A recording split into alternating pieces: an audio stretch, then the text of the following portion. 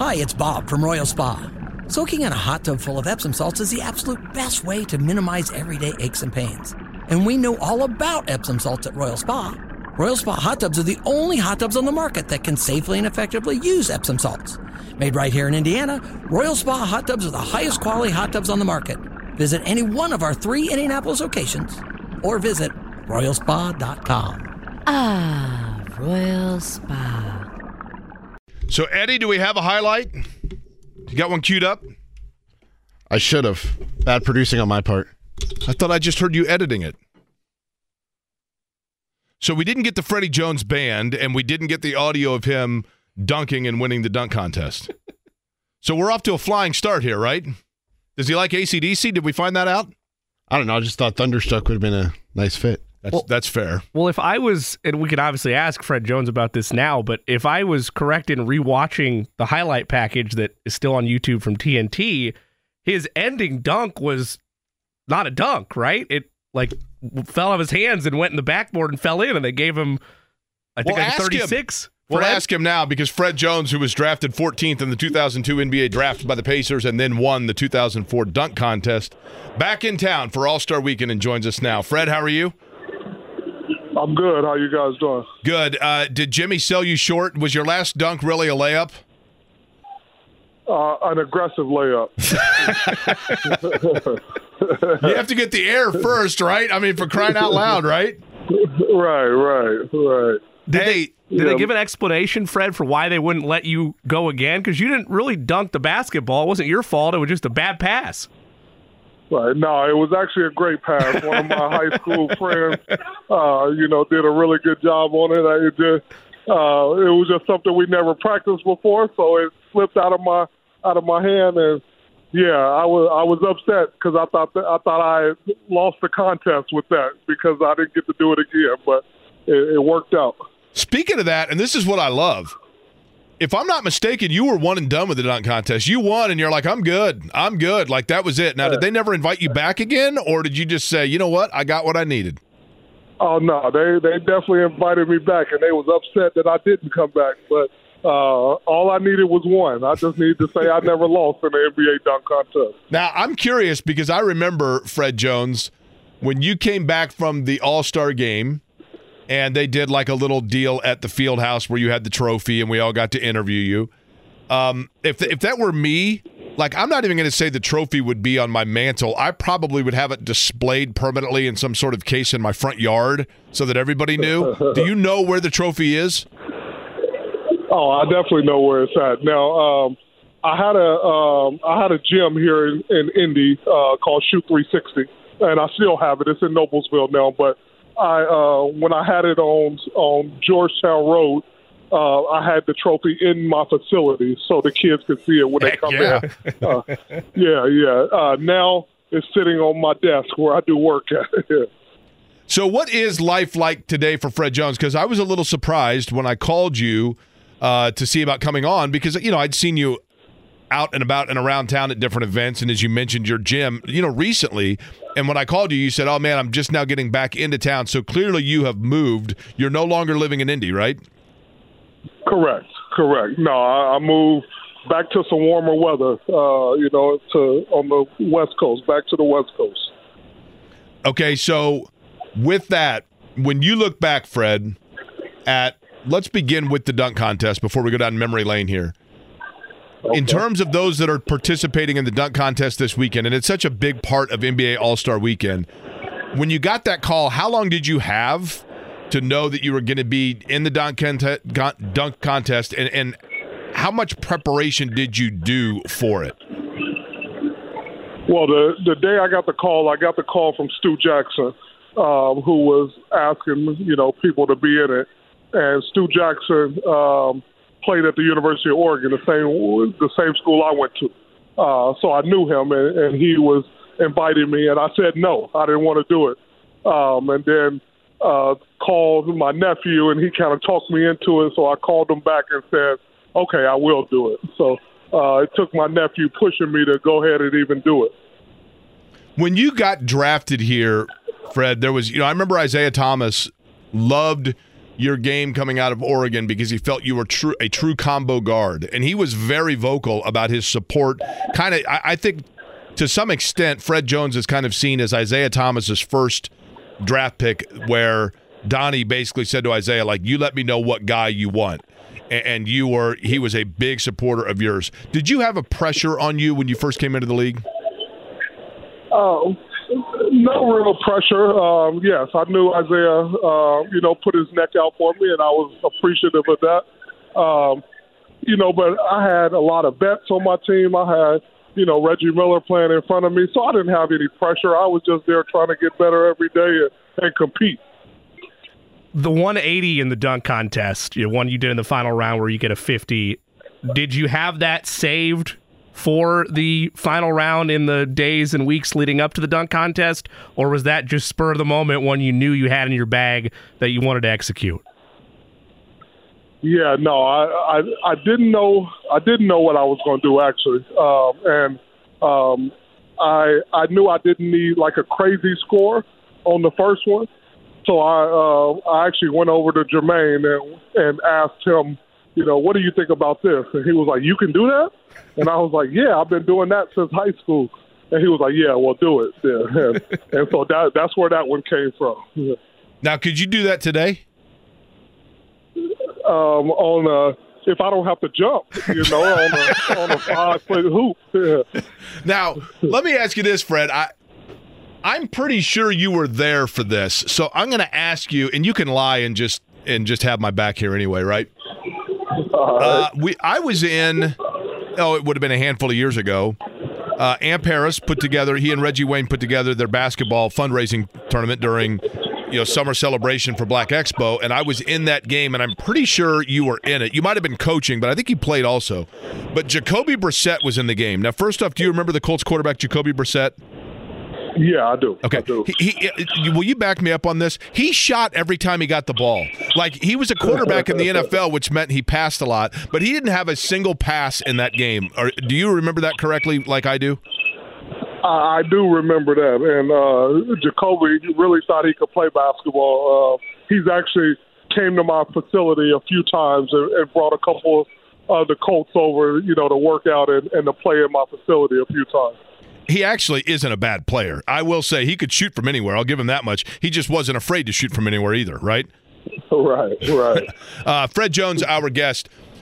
Fred, one of the things that most jumps out to me when I think about your career, and yes, I realize the elephant in the room would be anytime you're talking to Fred Jones about the Pacers, was you were unfortunately kind of in the epicenter of the video of the brawl. That's been discussed 1,000 times. Your teammate Jermaine going to join us in about 20 minutes, and that topic comes up. So we don't need to go there per se, but I will always remember, I think one of the most special games in franchise history was that game, I think it was against Orlando, in the first game where you guys were so shorthanded after the brawl and you led the team. I think you had 32 or 35. But that literally was – I've never seen that crowd as unified towards a basketball team as I saw that night for the Pacers. What's your recollection of that evening? Amazing night. One of the best experiences I had playing basketball. We did play Orlando that night. It's crazy. So at my gym, Shoot 360, I was at a conference last week, and there was 2 NBA refs there, and one of them reffed that game, and he brought that to my attention last week. Was like, man, I can't believe, the atmosphere in the arena and how that game went. We lost in overtime. I had a shot, I think, in regulation to try to win it. But we lost in overtime and got a standing ovation from the crowd, and it was amazing. You played for a lot of teams, obviously Toronto, back in your hometown of Portland, and then New York, the Clippers, and overseas a bit. But where do the Pacers rank for you, Fred? Oh, they were definitely my favorite. That was the team I played for the longest. It was a team that all of my teammates, we were all the same age. We were enjoying, just everything, and we were good and competing, for a championship. So for me, it was all about being able to compete and play well, and that's what I did with the Pacers. Fred Jones is our guest, winner of the 2004 Slam Dunk Contest, and 20 years to the day, nearly, Fred, you're going to be involved as one of the judges alongside Dominique Wilkins and others to judge the event tomorrow night at Lucas Oil Stadium. Jaylen Brown, Jaime Jaquez Jr., Mac McClung, who won it last year, Jacob Toppin are in the field. As a judge, I know this is the first time you're doing this, but do you watch any of their stuff beforehand of either in-game or previous stuff they've done when it comes to Mac, for example? Are you going in blind without any background on them in terms of what they're capable of? And then secondly, how do you feel about the dunk contest and what it is in today's all-star facilities? Yeah. Well, definitely I'm not going and looking at their stuff. You know, I'm a basketball person, so I watch basketball all the time, and I've seen all of them. And you know, I just want to see what they bring out tomorrow night. You know, I judge it on that. I'm not going to judge them on what they've done before or after. You know, just what they put out on the floor tomorrow night. Now, lastly, Fred, I want to ask you about this. Fred Jones, our guest, 2004 dunk contest champion. You went to Gresham High School in Oregon, correct? I did not. That Gresham High School is my rival. I'm sorry. Hold on. I'm sorry. Sam Barlow High School is where you went, right? Yes, My correct. apologies. That's a Freudian slip there. The Bruins, if I'm not mistaken, correct? Yep, the Bruins. Yep. So here's my question about Sam Barlow High School as I'm looking at it here. They've won state championships in band, speech, girls water polo, boys water polo, volleyball, wrestling, no basketball. What the hell happened? Everything but basketball. Were you a water polo guy? No, I was not. Speech and debate? Yeah. No, we had decent teams. As a sophomore, I lost in the championship game. As a junior, I lost in the semifinals in double overtime. And as a senior, we had some people on my team that got suspended, and we didn't get to play like the last 4 games. Boy, that was some foreshadowing, huh? By the way, girls racquetball national champions in 2006 or 2020. Hang the banner, baby! Right? Oh yeah, hang all of them. All right. Hey, Fred, what's your plan other than judging? You got anybody you're excited to see while you're back in town in terms of your former teammates? Oh yeah, I got to see quite a few of them last night at the little kickoff event. But I got 2 boys, so I got a 14-year-old and a 10-year-old that I got out here with me. So just letting them enjoy the weekend and let them enjoy All-Star Weekend. All right. Well, we appreciate the time. We'll let you go back to enjoying it. Certainly hope that your sons enjoy it as well. And always good catching up with you, man. Enjoy it and safe travels back home, all right? All right. Appreciate it. All right. Fred Jones, the dunk champion from 2004. Life is so much more than a diagnosis. It's about sharing time with those you love, hanging with friends who lift you up, and experiencing all those moments that bring you joy. All hits, no skips. Learn more about Kisqali Ribociclib 200 milligrams at KISQALI.com and talk to your doctor to see if Kisqali is right for you. So long live singing to the oldies, jamming out to something new, and everything in between. All-Star Weekend is upon us. There are so many cool things going on. We talked about the fact that there is a big one taking place in our building, as a matter of fact, later this afternoon with Oscar Robertson, and certainly one of the greats when you talk about Pacer players. He is one of 4 players to have started an NBA All-Star game while representing the Indiana Pacers, one of his 6 All-Star performances. Jermaine O'Neal joins us on the show today. Jermaine, welcome back to Indianapolis. Good to talk to you. Man, it's good to be back here. Hey, let's begin with this. I've kind of been asking guys this about the All-Star game itself. For you, and I realize when you're playing in it, it probably is a whirlwind, but what are just your memories of being an All-Star and being an All-Star starter for that matter? Take me through just some of your best memories of the experience of being an NBA All-Star. Wow, that's a great question. I think obviously you always remember the first one. The first one is the one that you've watched. You remember watching it on television, multiple times over, and you're considered one of the best players, not only in the NBA but in the world. So you remember the first one. And then it becomes kind of, it becomes routine a little bit. The honors are still great. You still feel, you're still really, really happy about it. And obviously as a starter, it talks a lot about your popularity as well, amongst not only, the peers, but the fans and the coaches. So, that meant a lot to me. The only thing I did not like is when we played right up against the All-Star break. Obviously back then, the schedule was a little bit different. A lot more games coming at you a lot faster. And we didn't have these long breaks after the All-Star break either. So, we'll get a game. All-Star break, it starts on Friday. We'll be playing Wednesday or Thursday, and then we got to fly out the next day, and then got to fly back on that either that Sunday night after the game or early that Monday morning, and you're right back at it. So the transition time wasn't as good when I was playing, but obviously, being considered, one of the best players in the game, it means a lot to you every single time that you get announced. Jermaine, what do you remember most about your breakout campaign with the Pacers? Because the time you're coming off your early years in Portland, and the trade itself had mixed reactions initially from Pacers fans because they're just coming off the NBA Finals, and a lot of beloved faces like Rick Smits wind up departing the team after that. And then you come in and immediately, like I remember growing up, you were one of my favorite Pacers players. A lot of Pacers fans feel that same way. What were those early years like for you in Indiana? It was great. I think, in all fairness, the city, had the right to feel, it was definitely some mixed emotions coming off the, a finals appearance that they came up, a little short. Obviously giving away, Dale Davis, who was, one of the fans' favorites, was a lot to digest for pretty much a young man that, didn't get a lot of opportunity in Portland. So it was a lot of unknown. But I always felt like they were giving me an opportunity. And I think most importantly, the biggest thing that I remember is just Reggie, having the conversation with Reggie when I first got there. And he said, look, man, he said, I'm not upset. I'm going to let you be whatever you're going to be. You have a lot of talent. And it's called, whatever you decided to be or become in this league, it's going to be based off the work that you put in. And that really made me feel a lot more comfortable, to be quite honest.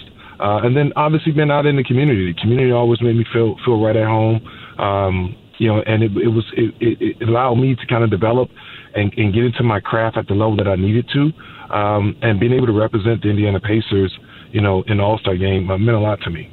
Jermaine, when you look back on, as Jimmy mentioned, that trade, Jermaine O'Neal is our guest. I remember when you were with Portland, might have been your rookie year, and being at a game, and I think I was working at Channel 6 at the time, and seeing you on the bench, and I remember thinking, like, man, you were a high school kid, basically, and I remember thinking to myself, like, I felt bad because you weren't on the floor. And then all of a sudden you get traded, and as you talked about, you were able to blossom. When you first got the news that Indiana was bringing you here, was it more a feeling of pressure because of all that went into it, or more a feeling of a freedom and an opportunity?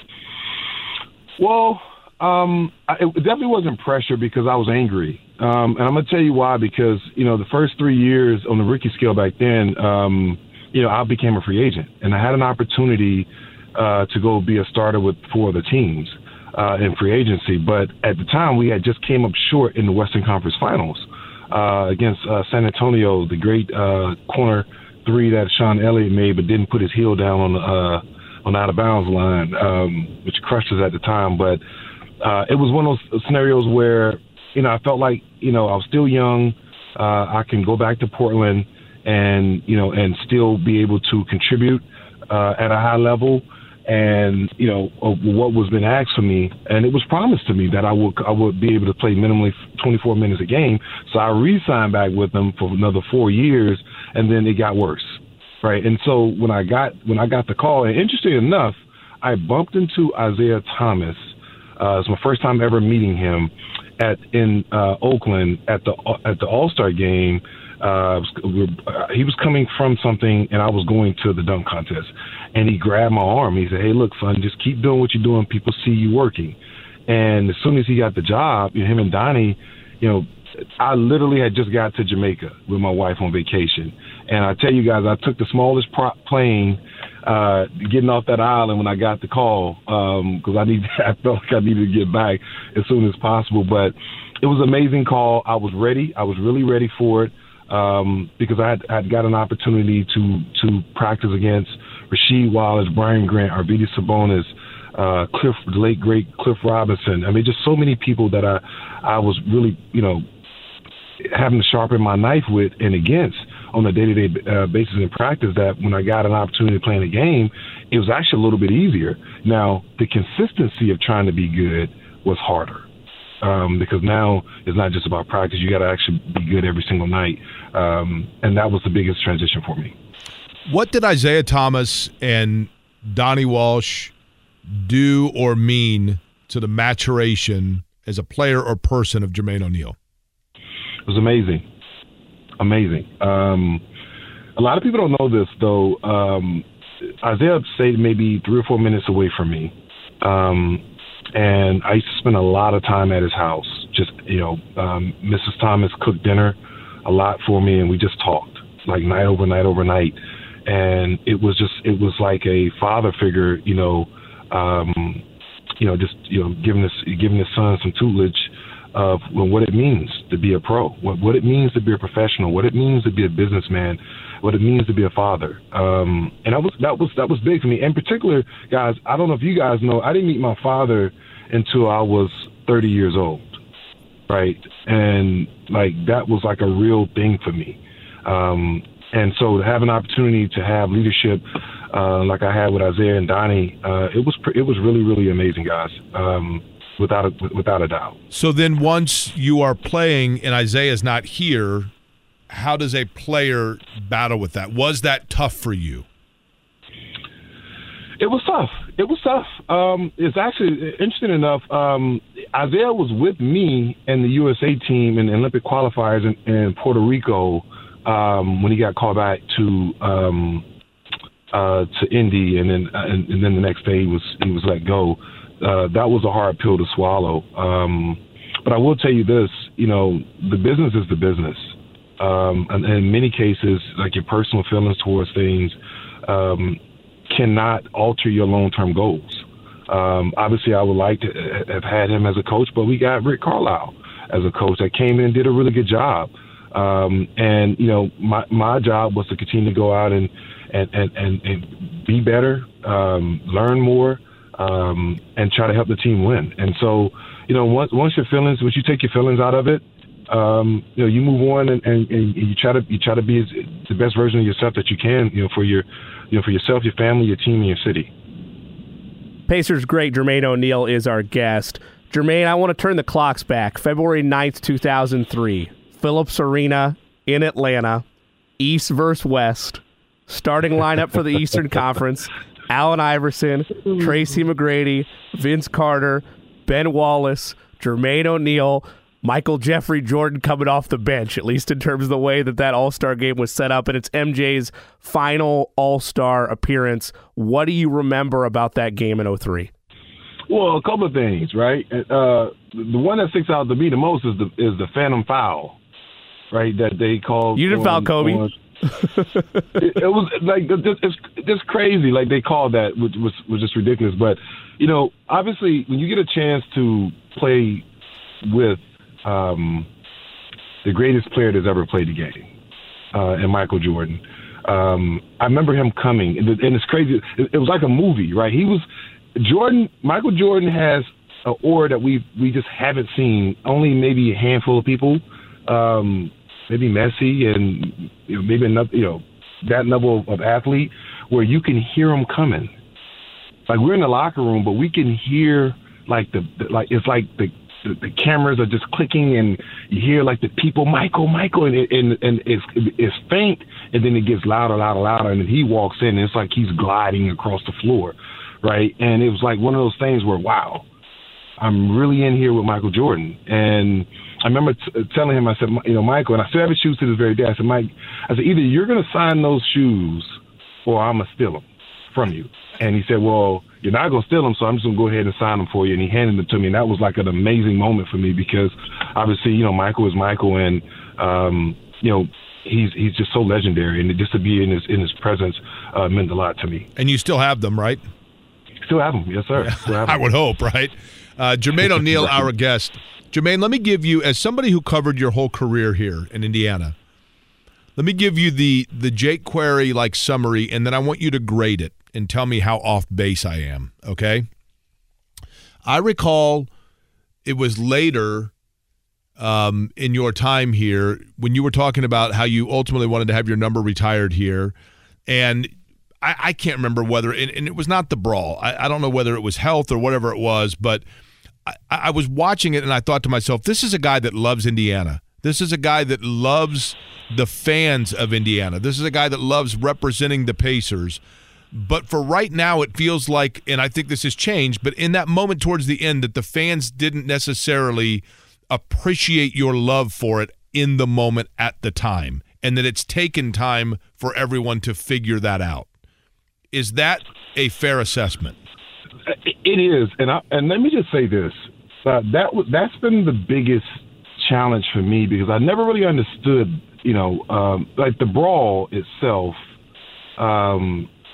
was something that is really hard to explain, and not just the brawl itself, but everything that happened afterwards. And I'm not sure if you guys watched the Netflix deal. It took me about 10 years to put it together, and finally was able to really do a documentary that was people's true opinion, right? Just so you guys know, and everybody's listening to this, we didn't film one scene together. So when I called everybody, I said, look, whatever your truth is, say it. I said, because I want to be able to say my truth, not to, take a shot at the NBA or anybody else, or, it was more just kind of how I felt.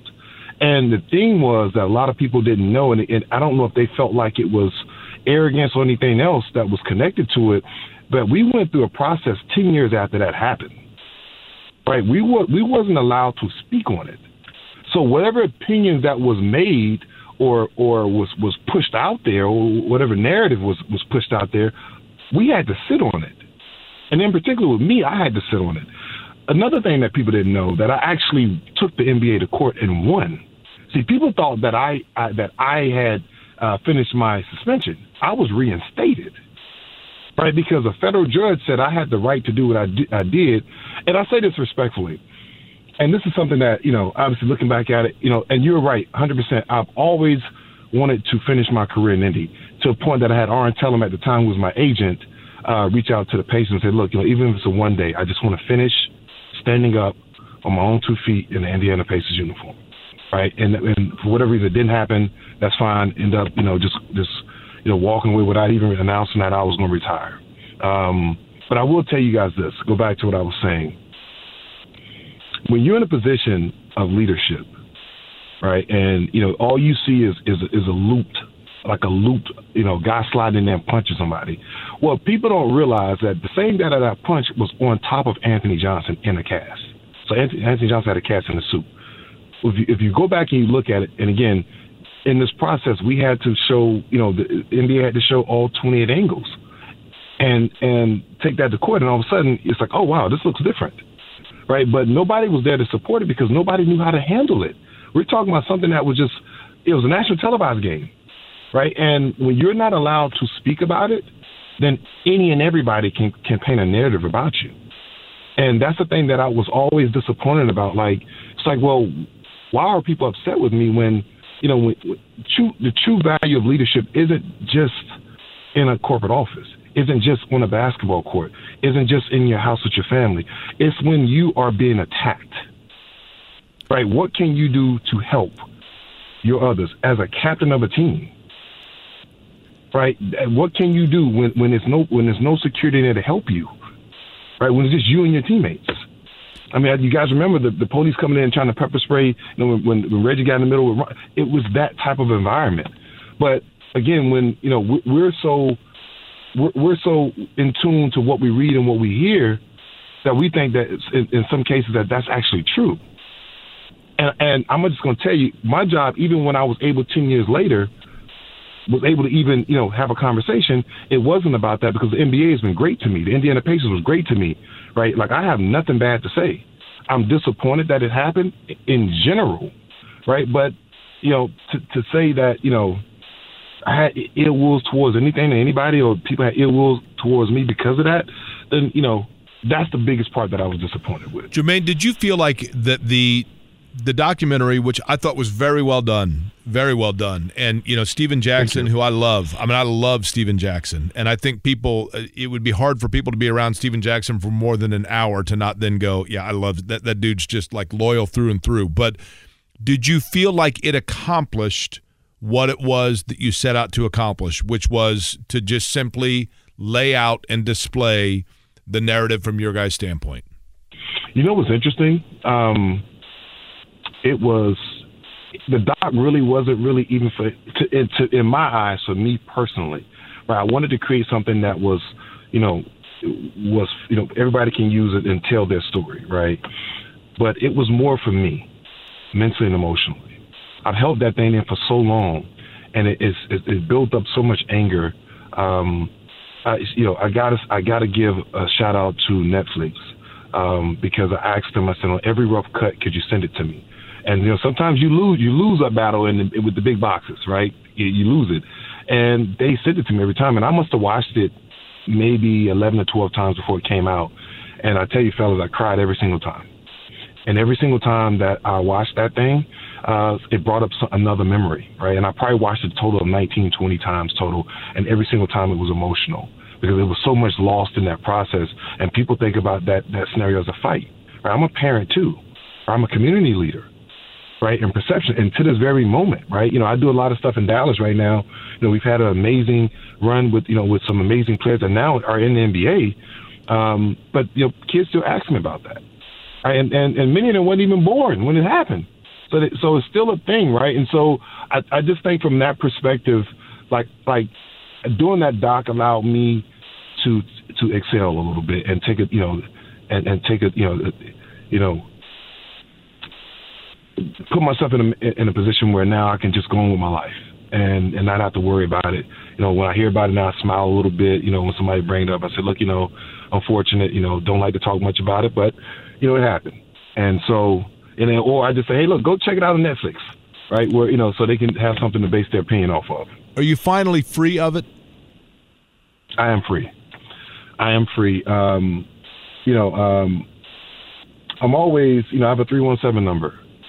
I've touched many other cities since I've been from there, but, I can go anywhere in the world and be recognized, and I'm going to be recognized as a Pacer. Many people don't even know that the Trailblazers drafted me. People think the Pacers drafted me, right? Because just so they've given me an opportunity, and the Simons family has given me an opportunity to live a life that I could have ever dreamed about. The NBA has given me an opportunity to live a life and live a dream that many don't get to do. And I can always go back and say, you know what? I lived the dream at its fullest. I've learned a lot, the good, the bad, the ugly, and indifferent of it. And now I can give that information back to, Jermaine Jr. now, who is aspiring to be, a basketball player, or the same information to my daughter, who's now a pro volleyball player, and hopefully getting ready for the Olympics, and any other person, any other kid or family that's in the community, or what it takes to be successful and the pitfalls of success. Life is so much more than a diagnosis. It's about sharing time with those you love, hanging with friends who lift you up, and experiencing all those moments that bring you joy. All hits, no skips. Learn more about Kisqali Ribociclib 200 milligrams at KISQALI.com and talk to your doctor to see if Kisqali is right for you. So long live singing to the oldies, jamming out to something new, and everything in between. Pacers great Jermaine O'Neal is our guest. Jermaine, I know there's mutual love from the city of Indianapolis and from Pacers fans for your career, to the point that whenever you have a player like yourself where they end up away from the franchise and they have different spots in their career, you want them to win a ring. I was one of those people. I know a lot of Pacers people are the same way. And you're at Golden State effectively, if you just look at your career bio, a year too early. And I read a piece the other day that I was not aware of at the time, but it came out in 2016 that you did with Sports Illustrated. And you mentioned earlier in our conversation today, you did not meet your real father until you were 30. How much, and this piece reveals it, but for those that don't know, how much did family, and you mentioned Jermaine Jr. already, how much did family play a role in deciding, I could stick around Golden State or I could make one more push at a title, but it's time to spend time with family? And how tough was that decision? The family was number one on that decision. It was interesting. When Golden State called me back, obviously Bob Myers used to represent me when he was on the agent side. He worked under R. Tellum. I had a great 1 year with them and had an opportunity to bring some leadership to the table. I think Bob always speaks about he still speaks about it on television, crazy enough. But it was hard for me because the year before I was with Phoenix was I just got a treatment, orthocon treatment from Germany that the late great Kobe Bryant made famous. I actually went over there with him to get it, and I didn't know what that was going to look like. And so I needed to go to a situation where expectation wasn't high. So Phoenix was young. I told my wife and kids, "Hey, look, we're gonna put our roots into Dallas. You guys go ahead and stay there." And that was hard. That was the first time that I hadn't stayed with my family. And then I started to see a little bit of change with my son. And then my daughter was like, "Hey, Dad, it's time, right? I want you at my games." And then obviously she ended up having the heart situation. So I probably could have played physically, probably could have played 20 years, like 2 more years. But I just emotionally didn't have anything left because, the very thing that has supported me in all of my down years, and even to be honest, from my ability to feel accepted, from my father, my wife, and my kids fill that void, right? And I just felt like it was time to give back because they had sacrificed so much of what they wanted and what they needed for me to play 18 years.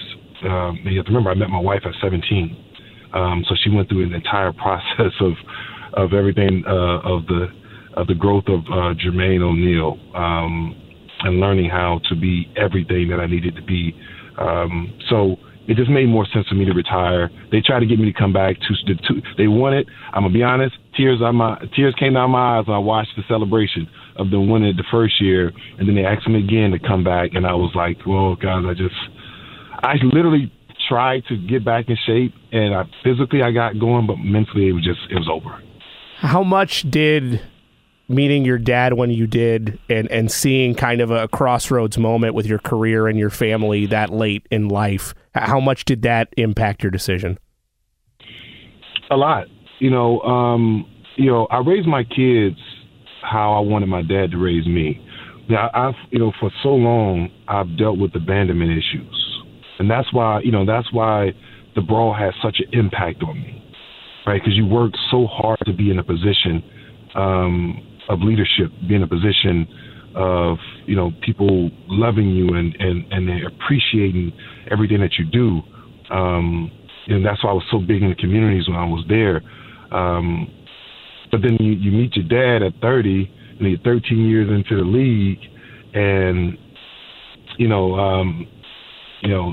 quick, long story short, my grandmother and my mother tricked me into going because I did have a certain anger towards him, and then I walked up to him, brought my kids. My grandma said, "Bring my grandbabies," and I brought my daughter, my son, and it was like the best moment for me because, I just told him I was able to tell him, "Hey, look, look at these kids. I raised them exactly how I wanted you to raise me," and that took a lot of weight off my shoulders because I'd never had a conversation with them before, right? And so having that conversation was amazing, but a lot of things went unanswered because he ended up dying like 13 months later, right? And so I never really had, I had to learn everything about me as a man, father, husband, whatever you want to call it,